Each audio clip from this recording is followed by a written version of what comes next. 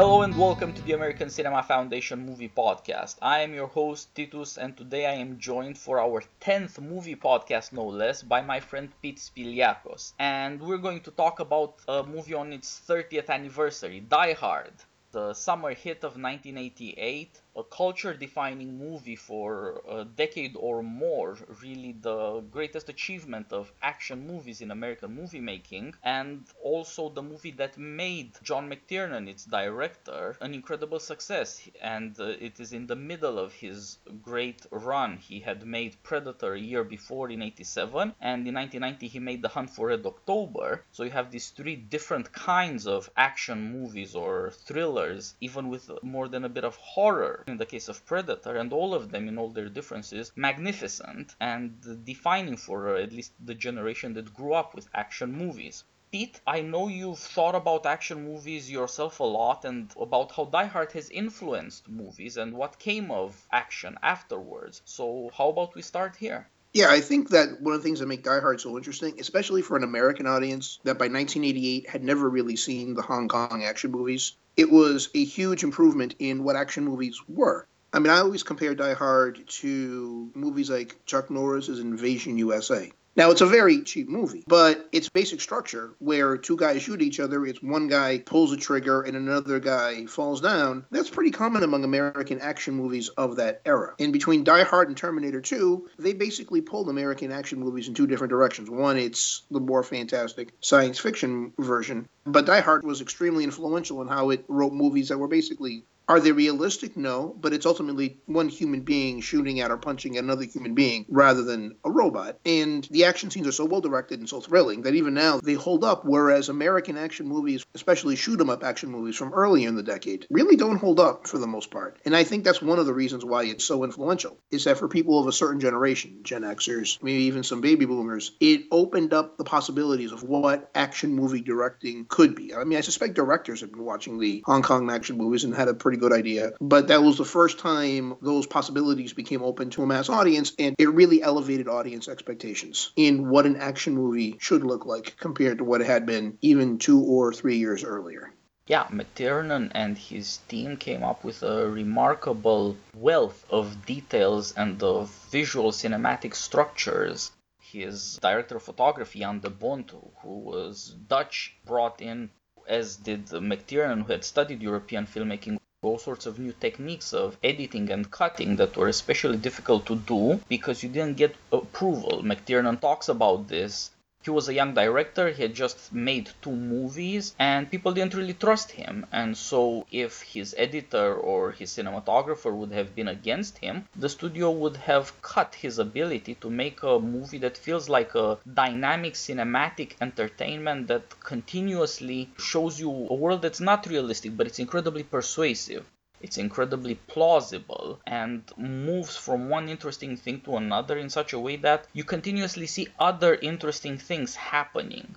Partly it's just details like the big Nakatomi Plaza 30th floor hall there for the party. There's a reproduction of Frank Lloyd's Wright Falling Water. It's a fairly large scale. There's no real reason for that to be there except that it's really, really interesting. All sorts of logos and all sorts of design choices also manage to keep you interested at the visual level, and at the same time, of course, cutting on motion and the way the dialogue also is delivered in a way to work with editing in terms of pacing and speed makes for an incredibly fluid experience. And this is what cinema is supposed to be. It makes it really, really cinematic, kinetic, in motion, that is. But if you look at action movies, I mean, there are a few exceptions. Terminator, Predator, which was also McTiernan. If you look at American action movies prior to Die Hard, it's amazing how stilted they are. Not simply in terms of dialogue, but also in terms of their action scenes. And it's also how patterned they are. One interesting thing about Die Hard is that the first time you watch it, especially if you're an American living in 1988 or 1989, everything that happens is a surprise. But it, like you said, it never actually breaks verisimilitude. There's never the moment where you are taken out of the story because there's a tonal error or something breaks the internal logic of the story. And that's just good, solid, careful filmmaking of the kind you, when it's not there, you miss it. When those kinds of inappropriate tonal shifts happen. But it's a combination of techniques that were innovative to Americans in 1988 and also good, solid, careful filmmaking where everything that happens is intentional. There are no discordant details in the movie, but at the same time, it doesn't seem slick. Once again, you don't want to say it's realistic, but at the same time, everything is constantly plausible because once you are thrown into this universe, there's never a moment in the movie that seems out of place. Yeah, and it seems like this is what you get when talent really believes in what they're trying to achieve there and continuously looks for ways to fix things, to make something stick. They, at some level, seem to be with the audience thinking, would you really go with that? Is this really something you find believable? And they continuously find answers to problems with their scenes. And it can be small things in characterization. You know Bruce Willis is a dangerous guy because there's one moment of shock when his gun holster appears in the first scenes on the plane as he comes to California. It's not a big deal, it's just played the right way to get you a sense of gravity. But you also know he's an everyman for a similar reason. He doesn't sit in the back of a limo. Argyle comes to pick him up in a limo, courtesy of the wealth of the Nakatomi Corporation, but he doesn't sit in the back because an American wouldn't do that. It's not a democratic thing to do. And these things are continuously arranged throughout the movie in order to strengthen characterization and to add a bit of depth. At the same time, there are bigger structural issues. Die Hard uniquely played the bad guys for intrepid heroes. That part of the movie is played like a heist. You're with them in your heart, believing that they should get this, that they're going to break through the seals. And of course, when eventually the bad guys do get into the vault, all of a sudden Beethoven's Ode to Joy plays. Now, you would think that this is against the moral structure of the story, but it's not against the psychological interest in the story. At some level, this is a heist problem, and you want to see it solved. It's your natural bent as an audience. You're not really that moralistic. You want the bad guys to fail at everything, to be bad at their job, not just bad guys. So there are all these things that show people thinking about the story, trying to get structures and details right. And that's how they're able to present something new to the audience, but at the same time, something the audience had been looking for all along. They're not trying to reinvent storytelling here, they're trying to get it right because they seem to believe in it just as much as the audience does, but from the perspective of the craftsman. But having said all that, the script is actually a surprisingly layered product where there's a lot of themes and there's a lot of ironies. You would think in a regular action movie, that movie's actually trying to tell you a lot about American class, about American race. It's trying to tell you something about international politics. It's trying to tell you about the masks that people wear. There's a lot of institutional analysis in the movie that you wouldn't necessarily expect in an action movie. And one of the things that you like to talk about is how the movie is one of the last examples of the blue-collar hero in American cinema. Yeah, just think about the relationship between the hero and the villain. Our protagonist, John McClane, is a cop from New York who's going out west, as all America of course is, because his wife left him. She went and got herself some of that freedom you get out west and took the kids with her, and she's now more successful than he is, which he is man enough to admit he resents. And at the same time, he's trying to maybe get her back. It's just that he has no idea how. He's not at all fit for this new situation. And you see, with that part of the plot in mind, the invasion of Japanese technology and how Japan is the future, which was a story trope in the 80s, and how this new financial future doesn't really have any room for the blue-collar man. Now, the antagonist, on the other hand, Hans Gruber, played by the delightful Alan Rickman in his movie debut, is slick. He tries to be as well dressed, as well educated, as well spoken, as sophisticated, if not even more than all these corporate types, because at some level he wants to curry favor with the oligarchy or to look like he belongs in this futuristic oligarchy that's based in finance, in technology, in skyscrapers and corporations, in the 80s dream of materialistic transcendence. He's by no means blue collar. It's the hero whom you can trust at the moral level. The villain is interesting at an intellectual level in a very different way. And if you compare that with our own situation nowadays, invariably we turn to heroes who are oligarchs or friends of the oligarchy. That's what they should be calling the Avengers, friends of the oligarchy. They're Tony Stark powered, and then they contain all sorts of other examples of this idea that only the combination of super science and super money can make people interesting or worthy of attention. Compared to Die Hard, we see that somehow in 30 years, if not less, we have completely lost the idea that we should be maybe somewhat skeptical of intellectual claims, and we should be more respectful of the moral claims of blue-collar or working-class heroes. Yeah, Hans Gruber is also a satire of 1970s Eurocommunism. Several things you see about Die Hard. It's an interesting combination of things that weren't quite archaic yet and things that were prophetic. One of them is, like you said, Nakatomi Plaza. 1988 was like towards the end of the Japanese scare in American politics and culture. The idea that all Americans will be working for Japanese somehow would later become a China scare. It's a little bit dated, but it's perfectly reasonable that a Japanese corporation would have bought an office tower in LA in 1988. It's also prophetic in certain ways. So the FBI portrayed as a bunch of reckless bureaucratic cowboys who are indifferent to human life and are willing to barge into situations violently, confident in overwhelming power, and more than willing to let hostages be killed. McTiernan anticipated Waco by 4 years. But there's also Eurocommunism, these small terrorist groups all over Europe. You had the Red Brigades in Italy. You had the Baader-Meinhof gang in Germany. You had November 17th in Greece. And, McTiernan feels like he went to school on them. Not just that these communist heroes were not working class people. These are people who were unlikely to have ever worked a day in their life for the most part. These guys were college dropouts whose politics were, for the average person, a completely incomprehensible mismatch of sub-Marxist drivel. No normal person could understand what these people are saying. They were not trying to lead a working class movement. And Hans Gruber is both a representation and a parody of them. Whereas Gruber, as a protective coloration, mimics their verbiage, save my brothers from Asian dawn. But at the same time, he is a completely self-seeking predator. The movie telling you that these guys say they're for the people, but ultimately they're for their own self-aggrandizement. In real life, they're acting out their megalomania politically. But for all practical intents and purposes, when it comes to selfishness, there's no reason to choose between Hans Gruber's larceny and these guys' bombings or kidnappings or hostage situations. These are basically the same thing. And of course, it also seems to indicate that Hans Gruber at some point was a legit leftist, but kind of woke up because apparently he had been in radical movements for a while. And eventually he realized that these people were frauds and started wearing his left-wing terrorism as a mask. Yeah, you can use this stuff eventually for money making because nobody really believes in it anyway. This is not a matter of organizing or taking power. These people may seem somewhat romantic and idealistic, but in fact they're pretty horrifying because they're using violence for self-aggrandizement, as you were saying.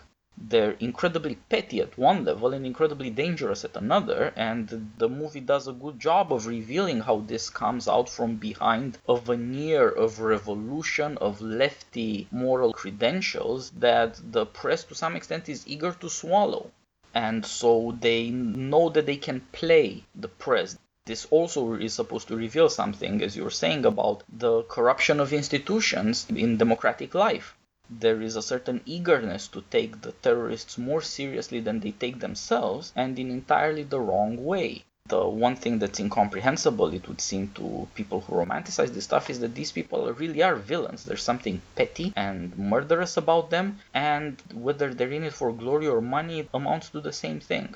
And now we also want to play off your idea that Die Hard is actually a fading genre of blue-collar heroes, where you see this not just in the Marvel heroes. In the Marvel Universe, you have Tony Stark, who is literally a tech billionaire, and the Avengers are basically his friends. But you see it in the DC Comics the last decade. Who is the most successful DC superhero character? You have Batman, who is a legacy billionaire, but he's still a billionaire. You have Clark Kent, and Clark Kent's business is kind of a 1970s understanding of what it means to be a newspaper journalist, where it's a respected, relatively affluent profession. You have Wonder Woman. She's an aristocrat. She was raised by the Queen. She's a princess. Jason Momoa's Aquaman is actually an attempt to do a DC superhero character who comes from a kind of working class background. But one of the things that's interesting is that Die Hard wasn't just a very successful movie. Like almost all very successful movies, it spawned imitators. You had Die Hard on a boat, which is Under Siege. You had Die Hard on a bus, which is Speed. Neither one of those movies really imitated Die Hard's common man politics. Whereas Die Hard is all the way through about the common man, not just John McClane, also Al Powell, the sergeant, also the chauffeur. At the end of the day, they're the ones who always rise to the occasion. It's not the police chief, it's not the FBI, it's not the corporate raiders, it's not journalism, It's normal guys who, when institutions fail, their values impose order on the situation. Whereas with Speed and Under Siege, they're not about the common man restoring order to chaos. It's about greatness coming out.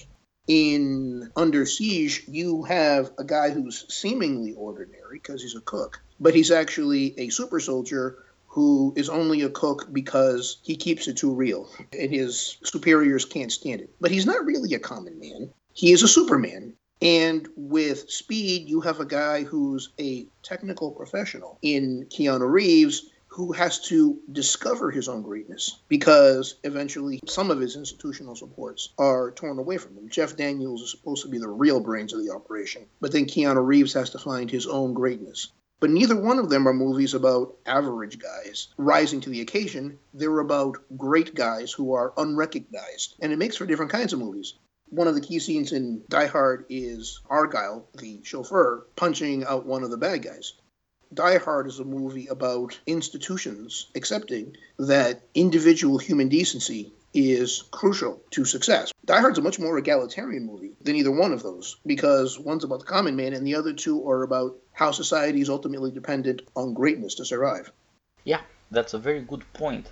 It's precisely because the everyman hero, the comic cowboy, Bruce Willis talks about Roy Rogers, that's who he likes. This everyman, comic, defiant, but morally realistic and grounded man is the core of the story, and it's precisely for this reason that you get the criticism of society that you get.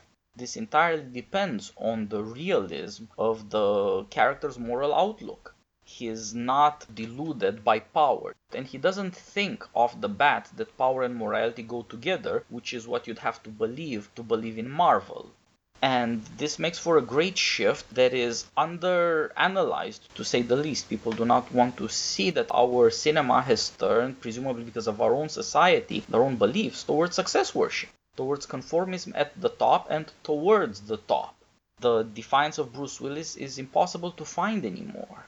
You can't take the sarcasm of Iron Man as a comparison, because what is he skeptical about? His own enormous powers that he continuously cultivates and grows? Where is skepticism of power? Should be the question for people who are thinking about Die Hard and its legacy. And you're perfectly right that a lot of the movies later really went in the direction eventually of Matrix and things like that. You have to discover that you're special to secure your own greatness and rise to the top. And that brings out another difference. One reason John McClane is so attractive is that he's confident. And that has to do with the fact that he doesn't think his way of life sucks. He's not looking to run away from who he is and from his life. It's much easier indeed to protect your way of life or to think it worthwhile if you actually like it and if you, to a reasonable extent, like yourself. And that's another part of what makes the movie attractive to audiences. It does implicitly say that the way of life for American people is fine. It's a good thing. It's not the case that only wealthy, financial, influential people are worthwhile and the rest of us don't matter. This too seems to have changed in important ways, and it's why we worship more and more celebrity heroes. Well, the movie also understands society ultimately as dependent on the foundation of individual and mass-based virtue. The institutions can't save you. If society is going to survive, it has to be a certain background virtue. Individuals have to be willing to stand up. And these individuals aren't themselves going to be, once again, to borrow the Lego movie's great verbiage, the special. The only people in the movie who save anybody are John, Argyle, and Al. They're the only effective people. Al's a sergeant, but he's a sergeant who's been taken off duty because he accidentally killed somebody. He lost his self-confidence. But these are people who are not merely the products of institutions. Their powers and their abilities are not ultimately dependent on those institutions, and they're people who are living normal lives. I mean, what does John McClane say? He says, you think you're John Wayne. He goes, no, I'd like to be Roy Rogers. Well, Roy Rogers was a guy who settled down, and Roy Rogers only committed violence when he absolutely positively needed to, and would have been quite happy never ever having engaged in violence. Roy Rogers is the vision of a man who's competent in violence, but would prefer to live in a civilized society, but at the same time willing to protect it. But he's not a super soldier. He's not an action hero. He's just a guy who's willing to stand up for himself and his family and his community. That's where John McClane is. Whereas, like you said, a lot of our heroes now are super people. We're not expecting people at the bottom of society or the middle of society to have much of a say over how anything goes. The final scene in The Avengers is probably the best example of it. 8.5 million people in New York City are completely just spectators to this giant battle. They don't matter at all. Of course, the same thing is also true about Man of Steel, where there's a battle between Superman and Zod, and obviously you have an enormous number of casualties. Now, I actually do think that Man of Steel 2, as designed, was actually going to deal with this problem. What happens when social power makes most people mere spectators? I think that was going to be the theme of Man of Steel 2 before the suits messed it up. But Die Hard's message is, at some point, under stress, institutions are going to fail, which means that private virtue is going to have to fill the gap. Now, we're not going to build a society entirely around it. You want healthy institutions. But at the end of the day, you can't have healthy institutions in the absence of a healthy society. And at the margin, a healthy society at some point has to substitute, however temporarily, for institutions. And also, one of the themes of the movie is power and the desire for power and wealth is corrupting. And the corruption isn't just the criminals, where you have these guys who are nominally egalitarians, but actually murderous thieves. But the corruption's also obvious in the FBI. They're off on an adventure, and they have a license to kill. And not just a license to kill terrorists. They have a license to kill hostages. As long as you save 49% of the hostages, you're okay. Actually, if you kill all the hostages, you're still probably okay. They're completely reckless. But also the news media. You have a reporter who is willing to do anything to get the story. He's willing to put hostages at risk for self-aggrandizing purposes. And there's a criticism of corporate culture. You have these business guys who are completely incapable of understanding rules. These corporate raiders who think they're killers because they use the language of violence in everyday business, but they're not killers. These guys are killers, and that's one of the lessons of the movie. But the movie's also clever about how power works in other ways. I mean, how does the reporter get inside John McClane's house? He tells the nanny that he's going to call immigration on her. What is that telling you here? One, it's telling you that Holly Gennaro, an affluent business executive, isn't hiring someone who's legal. She's paying less to get an illegal nanny. And the reporter is willing to use her legal status against her in order to put the John McClane children on camera so that he would have a more interesting story. There's a lot there about class and power in institutions and how trying to get what they want within institutions corrupts people. And not just the villains. I mean, the reporter is a straight-up villain. But there's something there about Holly Gennaro and the affluent upper-class lifestyle in California. This theme is played out over the next 20 or 30 years in the relationship of the California business overclass and everybody else. Yep, that's a very good point. Also, the movie criticizes the therapeutic culture whereby super sophisticated, over-credentialed, bestseller, book-writing, intellectual psychologists try to persuade people that evil is not a real thing and that you really have to change your common sense thinking into something completely different so that you can truly grasp a situation, which the movie shows is completely crazy. This need to show off and to make shocking assertions that contradict common sense leads both the press and the kind of intellectual in the completely wrong direction and makes for real irresponsibility. These people are looking to make a show of themselves and to turn their prestige over into entertainment, all the while lying to people about what the hell is actually going on. Again, you need to have a morally confident everyman who can act and who acts successfully in order to show that all this verbiage is insane.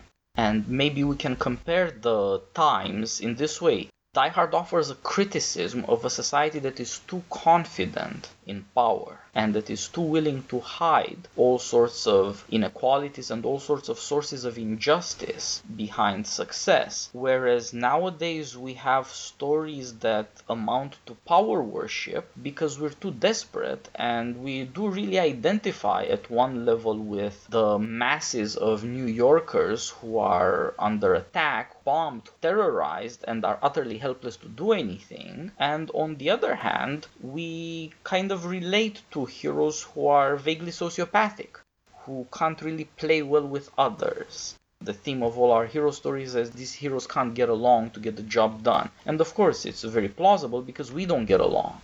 We cannot find ways to associate and to be effective together. And again, that turns us towards power worship. Whatever works ends up being far more justified, and the claims of power to embody morality are far more plausible if we, as the people, feel mostly powerless, mostly ineffective, mostly confused. So for all the glamour, we're actually in a far more desperate situation. Part of it is simply a matter of genre. To the extent that the superhero movie has supplanted the action movie, by definition, superheroes are going to be super in a way that John McClane isn't. They're going to have powers that he doesn't have. They're going to have resources that he doesn't have, because that's endemic to the genre. Batman can't be Batman unless he's at least reasonably wealthy. Superman is, well, super. Though it's interesting that Iron Man, as conceived in the movies, is a much more slick figure than Iron Man as he's understood in most of the comic books from the 60s, 70s, and 80s. Tony Stark is a bit more of a mess than Tony Stark is in the movies. They basically got a lot of his angst out in the first 2 acts of the first movie, and then he became kind of an omnicompetent master of the universe. But it's also difficult for people to see now how one can act as a lever on events from a ground level perspective. You do have that a little bit in the Netflix Marvel movies. You have Punisher, Daredevil, Alias. All those TV shows are about people doing things at the ground level, and they're kind of broken. But you also notice you don't see them in the Marvel movies. Everything they do is so unimportant to the big picture, they don't really seem to change anything ever. The collective actions seem to be a rounding error on what happens in the Marvel universe. So you have a world of big social forces where what these important people do matters to everybody, and you have these ground level people. They only affect people locally, but more to the point, it doesn't really matter. They can save all the people that they want locally. Unless they're saved by the Tony Starks, they're not really saved at all. The macro, cosmic Marvel universe basically overwhelms whatever happens in the micro, ground level Marvel universe that you see on Netflix. Yeah, that's a very good point. And again, it underscores how we have shifted from questions of moral character to questions of power.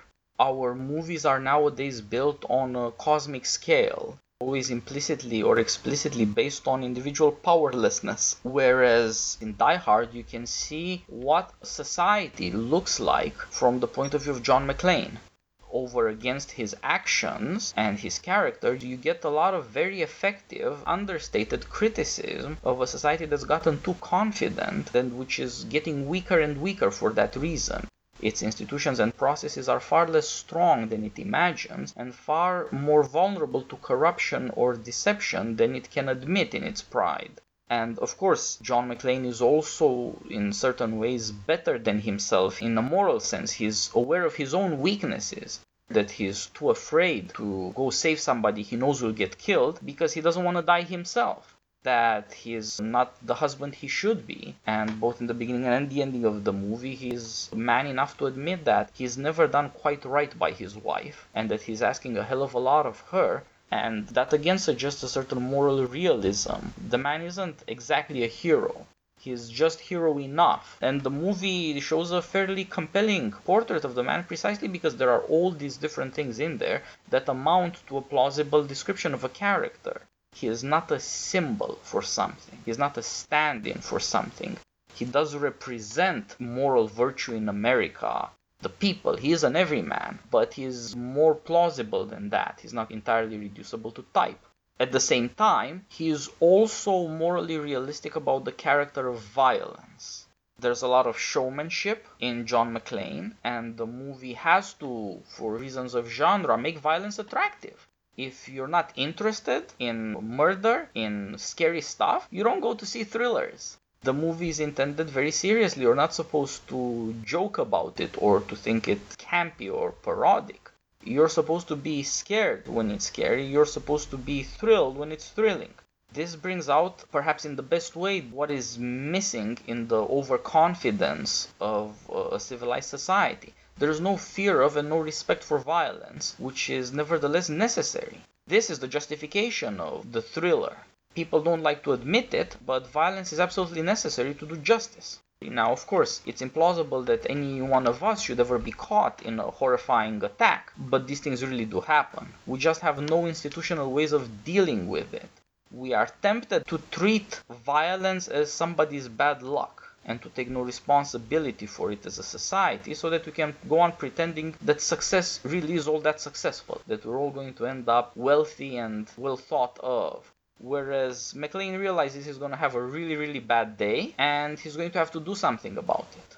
He is stuck being the man of the hour. Compare Die Hard to the first good Death Wish movie. Death Wish is a movie about a vigilante who attacks criminals. But the message of Death Wish isn't that we should all go out there and be criminals. It's a political protest movie. It's a way of calling American institutions to be a better version of themselves. If you take away your idea from Death Wish that everyone should go around and shoot anybody who looks like a murderer, you're looking at it from the wrong perspective. The idea behind Death Wish is American institutions at the local policing level are failing and should succeed. People in the era who didn't think we should really worry about crime, or who pretended to believe that crime could primarily be served by improved social services, tend to take that hostile interpretation of it. But the whole idea behind Death Wish is, what do you expect when local policing fails? It should reform and improve. Whereas with Die Hard, the message isn't that we should all become John McClanes, it's that at the end of the day, institutions cannot save society from itself. A certain amount of personal responsibility at the individual and community level has to be taken because society cannot be saved merely by institutions. Another comparison that struck me is, given the development timetables, a case of parallel development rather than influence, but there's a lot of similarity in attitude between Die Hard and Bonfire of the Vanities. The villains in both imagine themselves as masters of the universe. It's a phrase that was common in the 1980s partly because of a toy line, but Tom Wolfe was using it for that same reason. Whether it's Hans Gruber, whether it's the FBI, whether it's the media, all of these corrupt institutions consider themselves to have a license to do anything they will to anybody who runs across them. In John McClane's role is ultimately to tell these masters of the universe that no, individual dignity does exist. It exists everywhere. You are ultimately bound by your responsibilities to everybody else, and your inability to see your own limitations, to see your own responsibilities to others, is your undoing. It's the recklessness of the FBI that ultimately leads to their own death. It's the arrogance of Hans Gruber, who had a gun on John, but decided to gloat instead, that got him killed. It's the piranha-like quality of the media that gets the reporter punched by Holly Gennaro, who in that moment stops becoming Holly Gennaro, business executive person, and who becomes the person she kind of was when she originally married John McClane, an everyday person. The themes of both of those movies are power that has become disconnected from responsibility, power that has become self-seeking, but also in that way, power that has also become self-deceptive and self-destructive, because by losing contact with reality, they now become vulnerable. Yeah, that's a very good point, and I think you're absolutely right about what Tom Wolfe is doing in Bonfire of the Vanities. He does offer, from a very similar point of view, criticism of the new overconfident, overexcited powers of the day. In Bonfire of the Vanities, you have the distinction between the old WASP rich lawyer and his son, the protagonist, who is becoming a very corrupt guy. The old man still rides the subway. It's a matter of pride with him, however privileged he is, not to think himself above the common man. Now, the son, on the other hand, is obsessed with insulation, with living as far away as possible from anything unpleasant that might happen in New York City. The lives of the other 8 million people are not his problem in any way, and that, of course, is what power without responsibility really means, and why we nowadays turn in such an obsessive, gullible way to these fantastic heroes. We know for damn sure nobody in power cares about anybody who is not in power. And so the confidence and the moral seriousness of requiring some kind of social contract that puts the majority and the powerful in tolerably good relations, this seems to have vanished. John McClane, on the other hand, could feel that this is his job, he's got to do it somehow, and rise that way. At the beginning of the movie, John McClane is the least important person in Nakatomi Plaza, with the partial exception of Argyle, the chauffeur. Sure, they send a limousine to pick him up, but that's not a show of his importance. That's only to show the wealth and the power of the corporation. And his wife is part of it, and he finds it difficult to find her, to get a minute with her, and everybody who treats him with kid gloves also treats him like a complete stranger there. He knows and they know that he doesn't belong. Where is there any room in this new version of corporate success in America for John McClane there? Well, from their point of view, there isn't, because he's not needed, because violence has been abolished, and moral virtue, to a certain extent, has been abolished, because the beginning of moral virtue is taking personal responsibility, acting courageously. And so yeah, there's a great connection at that level between Tom Wolfe and the McTiernan movie. In Tom Wolfe novels, the answer is always the same: stoicism. A man has got to be stoic. You've got to face the bad stuff, you're going to have to deal with the pain, and rise above yourself in a trying situation. That's also the model of these kinds of movies, where a man really does overcome himself to an extent. He really does find a chance to be better than he has been, to prove to himself and to prove to others that he's made of fairly stern stuff. It doesn't set him above mankind like a superhero, but it does prove he's worth something, that he matters, that he makes a difference, that he is not insignificant, interchangeable, replaceable. That's why the everyman hero is so important to us. In Die Hard, all the institutions, even though John McClane's about the only person who's acting effectively, the institutions, whether it's the LAPD bureaucracy, the FBI, they treat him as an irritant. He's in the way. We have procedures for doing this. We have experts for doing this. And no matter how much these experts fail, and no matter how much John McClane succeeds, they can't admit that institutions aren't the only thing that can work. But also another similarity between Bonfire of the Vanities and Die Hard, they treat the media in very similar ways. For journalists, humanitarianism is purely a mask for self-aggrandizement, where they tell stories that are cloying and romanticized, but ultimately these are vehicles for individual journalists getting ahead. Yeah, and this is very good criticism of what happened to America in the age of television. It's precisely the temptation to be a spectator to incredibly crazy but moralistic sounding stories that might end up corrupting the people. The media, these people are openly cynical about the morality they serve up to their audience because they know that what they're hiding behind that morality has to do with fear and anxiety. People keep turning into this kind of news because at some level they love the psychodrama of it all. They want it concealed behind good family values. But what does that mean? It means endangering the family and these children by an asshole reporter who wants to put them on TV to get an award, get something in the ratings, impress his bosses, make himself a household name. So morality is forever hiding cynicism in this story. That seems to be the very dangerous thing because people might believe it. People might buy into this idea. And of course, something like The Thriller is a good answer to that because in The Thriller, the violence is honest, and that requires a different understanding of the relationship between civilization and violence. You don't have to hide behind morality to get to the psychodrama. You just have to admit where the bad stuff is really happening and be strong enough to confront it. Aside from cynicism, the criticism of the media is that it completely lies to people about where there really is danger, where there really are problems. It makes people feel like they're willing to deal with moral drama and the immorality in society, when in fact they're completely avoiding the truth. Yeah, and Bruce Willis's character in Bonfire of the Vanities the same way. One other thing that's interesting is we mentioned Death Wish. Bruce Willis did another Death Wish movie.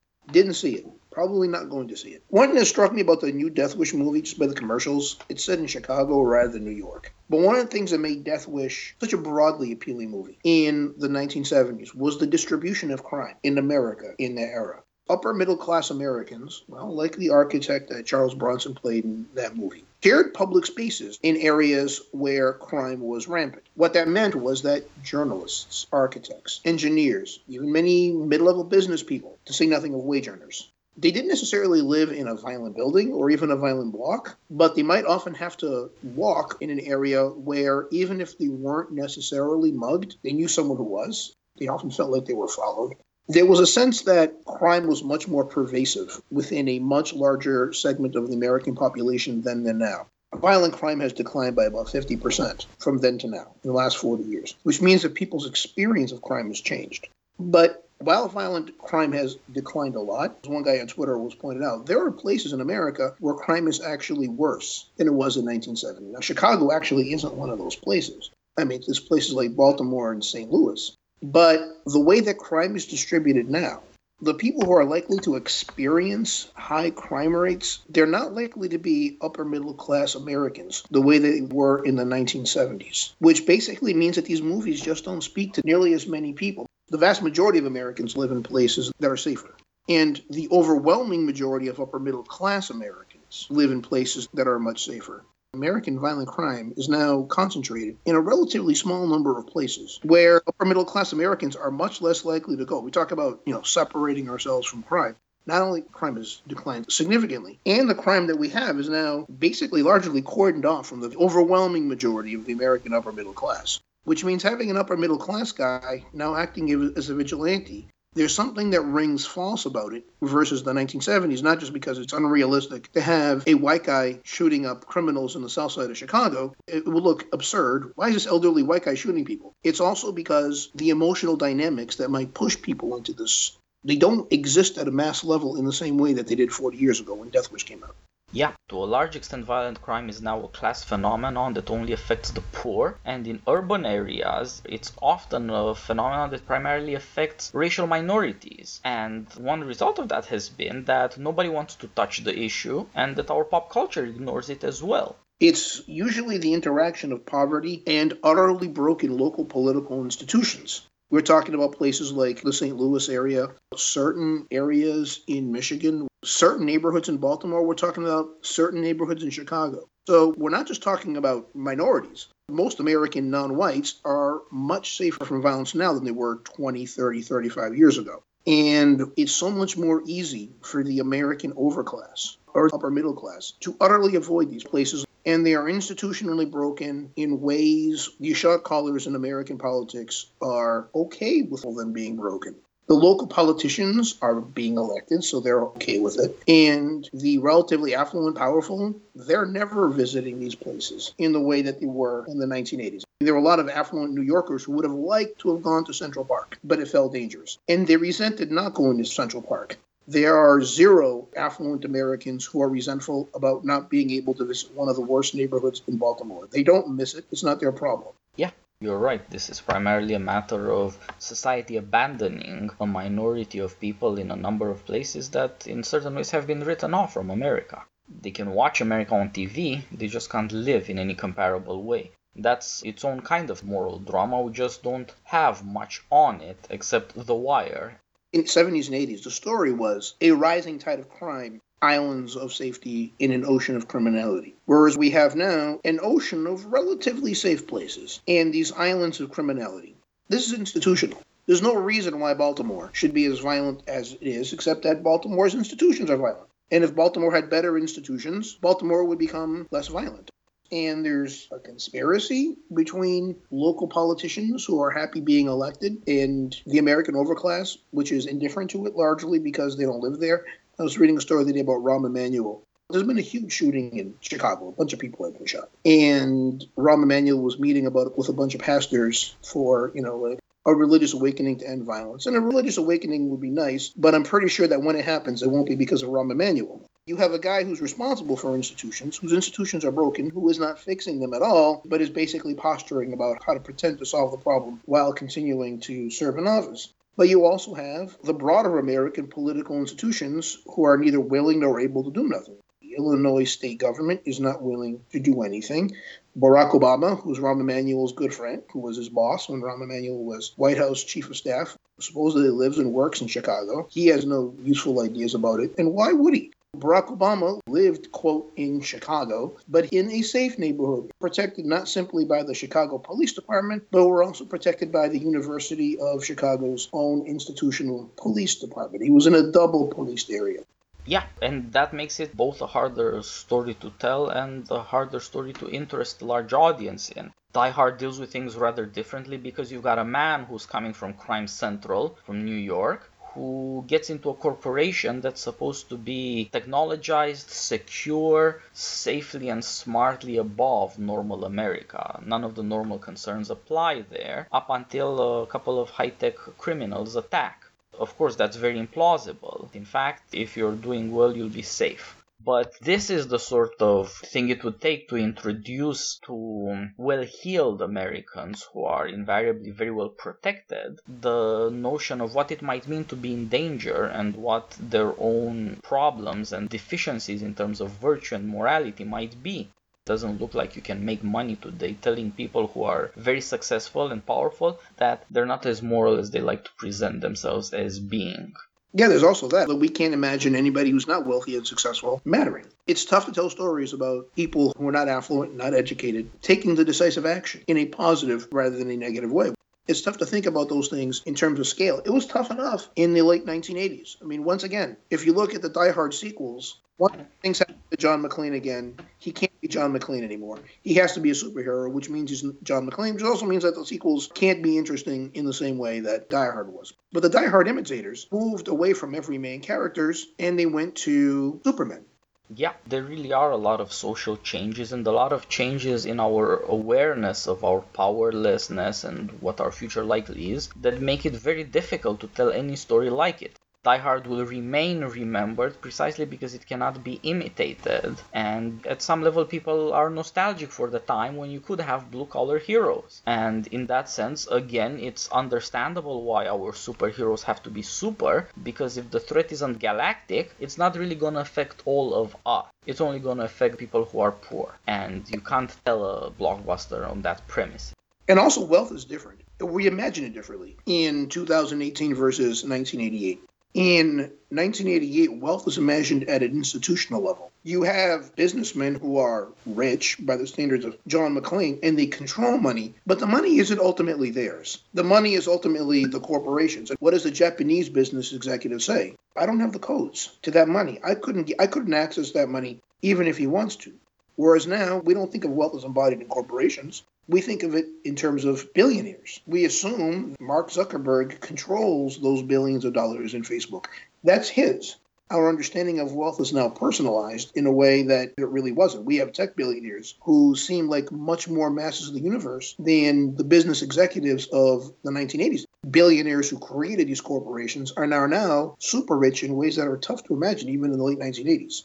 Yeah, and it's worth wondering in the Jeff Bezos future, if you're going to have any action movies left, is that guy the hero? Is he the villain? Or where does he stand to the action happening? Because all of a sudden, this kind of wealth and influence does cast its own gravitational field. Well, that's true. I think that was supposed to be one of the themes of Man of Steel 2, whereas Lex Luthor was so powerful that he was above control by the community. And at the same time, how do you have wealth tethered to common humanity in the present context? Now, one of the themes of Die Hard is that business power does not actually untether individuals from either morality or vulnerability. One of the themes is affluent businessmen not being above it all. The Japanese businessman comes up to the limitations to his ability to access wealth. The white guy who's a negotiator runs across the limits of his negotiating power because ultimately his ability to negotiate really only worked with an institutional legal basis. When you remove the institutional legal basis, his ability to negotiate evaporated. He just never saw it. But what happens when you have people with... I remember I was watching an episode of Celebrity Poker, and Matthew Perry, one of the friends, was one of the celebrities. And I couldn't tell you who the other people were. And Matthew Perry was doing really badly. And at some point, the announcer said, if he really wanted to, he could have us all killed, have the tape destroyed, then have the building buried in order to hide his shame. He has that kind of wealth.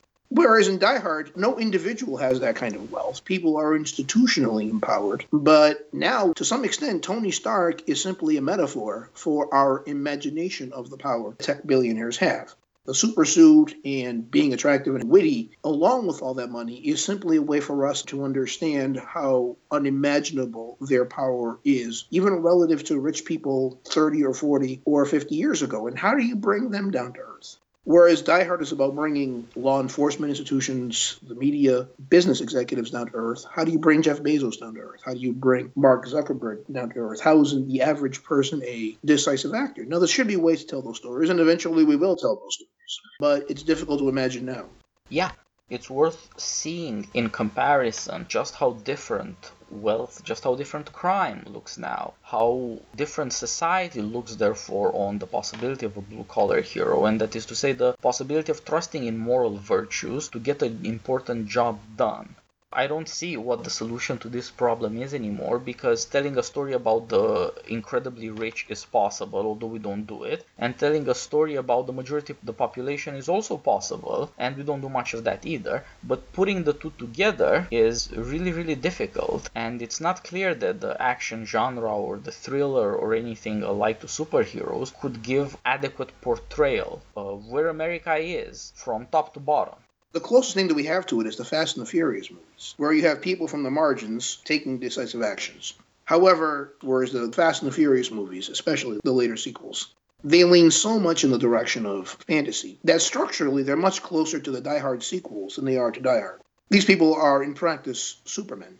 Yeah, And because it's I think, only well, by being Superman that they can attract any attention and be less marginal, less eccentric to society. So again, the notion that somebody from the lower classes could become important or even decisive in somewhat plausible social situation to stand for the majority and bring the wealthy to account, it's not clear that we can do that anymore. Even in our imaginations, class separations are far more serious than even our rhetoric about the 1%. and even when we do it, it has to be in a context that's not simply slightly fantastic. It has to be overwhelmingly fantastic. I mean, once again, the Fast and the Furious guys, they're not coming up from the upper middle class. They're not credentialed professionals. They're not wealthy. They didn't enter the meritocracy through the traditional ways, either through college or through starting college and doing a tech startup. But at the same time, what does it look like when they take decisive action? They're headbutting an SUV within a nuclear submarine in the Arctic, which basically means that in order to tell these kinds of stories, you have to use dream logic, not anything resembling social realism. Yeah. One thing that comes close to social realism as we see it in Die Hard is the last of Tom Wolfe's 4 novels, Back to Blood, set in Miami, the first post-American American city, where Americans in any recognizable way are now the minority. And there you get to see politics, the police, the press, the rich and the poor, and in various implausible ways you see a moral hero from the lower classes, a policeman of Cuban descent, who has to navigate Miami society and who finds himself caught in all sorts of social contradictions and the craziness of American life in the 21st century. That's the closest thing to it, and presumably it could be made into a first-rate action movie if there were any writers or directors involved in it, and if they happen to have the guts to tell strange stories about race and class in America. I suppose that if there is any way to do it, it will involve thinking about how digital technology has changed our world, that it's no longer like Die Hard, you watch TV. There are things that have to do with the powers and the secrets we publicize on social media and how these things again tie us up both to tech-based oligarchs and to the public, because you can become instantaneously celebrity without ever ceasing to be an everyman. The one movie that came relatively close to it was the first Unfriended movie.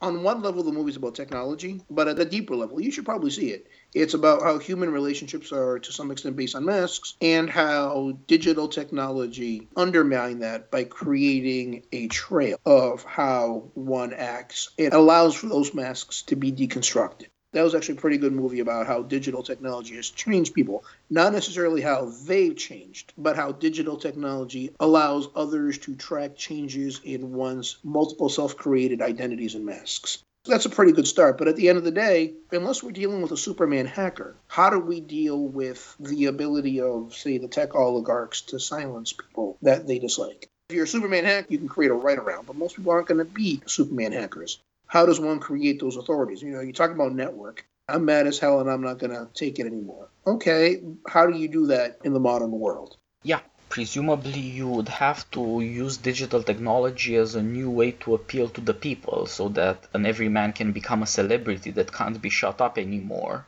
And of course, this is not impossible, it's just unimaginable.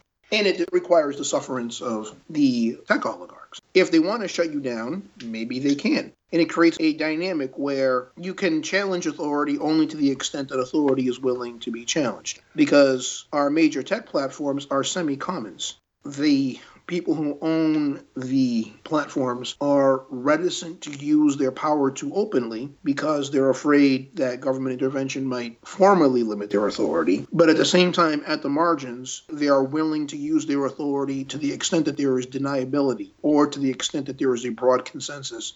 Yeah, such a story that tries to bring as much of the wide American world on screen and try to analyze it in terms of class would have to rely not on government checks on technological power, but on public outrage and on the crazy things that happen on the internet to show that there are limits to tech oligarchic power, or that is to say, these people, 4 or 5 super billionaires and their minions, they aren't fully in control of their platforms. And they cannot replace human beings by robots, algorithms, and automated procedures, or decisions that can plausibly be attributed to automated procedures. So that would also be some kind of defense of human dignity in face of this dehumanizing artificial intelligence. At the end of the day, the tech oligarchical platforms are ultimately vulnerable indirectly to public opinion. Now, these tech platforms are useful for shaping public opinion, but they can only do that to the extent that they're not acting openly, which, one, limits their ability to do so.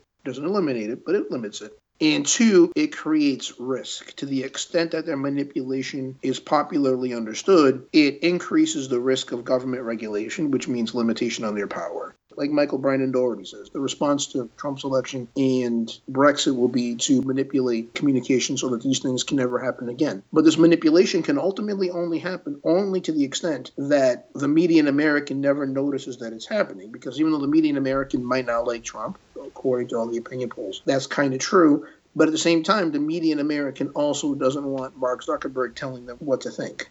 So this combination of this vast power, but at the same time, a vulnerability that limits its use, that can be an interesting story. Yeah, so there is some room within our society and within our technology for a realistic description that's based on a plausible story about some combination of everyman American virtues and, on the other hand, luck and technological help in order to find new ways to reach the people to the extent necessary to create public outcry against a naked oligarchy. And perhaps that story will be told. I'm not holding my breath, but it's good to know that it's still possible to do it somehow. Well, to some extent, both Bernie Sanders and Donald Trump are reactions to this perception of oligarchy. The voters felt that the most powerful in society do not have their best interests at heart. So there are currents, both on the left and the right and the center, that are skeptical of oligarchy, that are for limiting the power of oligarchy. How those are led is ultimately important. You have a Democratic Party that understands that Bernie Sanders' egalitarianism has popular appeal, and they're trying to figure out a way to channel it while at the same time maintaining their relations with the oligarchs.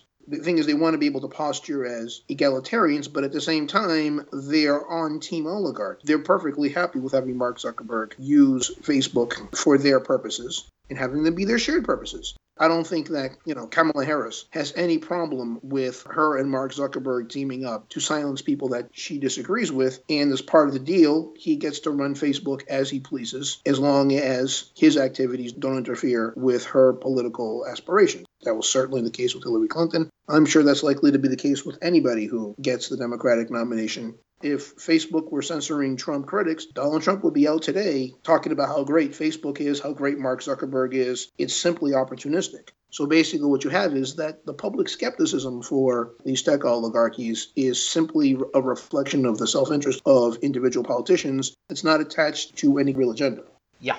And so I think this is a good note to close on, as we suggested there is a lot of class analysis. There are a lot of remarks on society and institutions in Die Hard, and it shows what makes the movie great. You can never quite know what sort of movie is going to be popular or if popular movies are going to have any staying power. But what makes them great is always they understand what America is going through and they have something intelligent to say about it.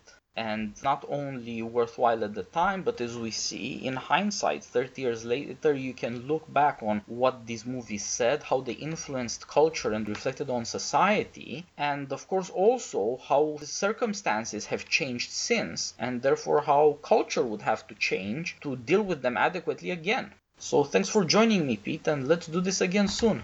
My pleasure, Titus. Till next time. All the best.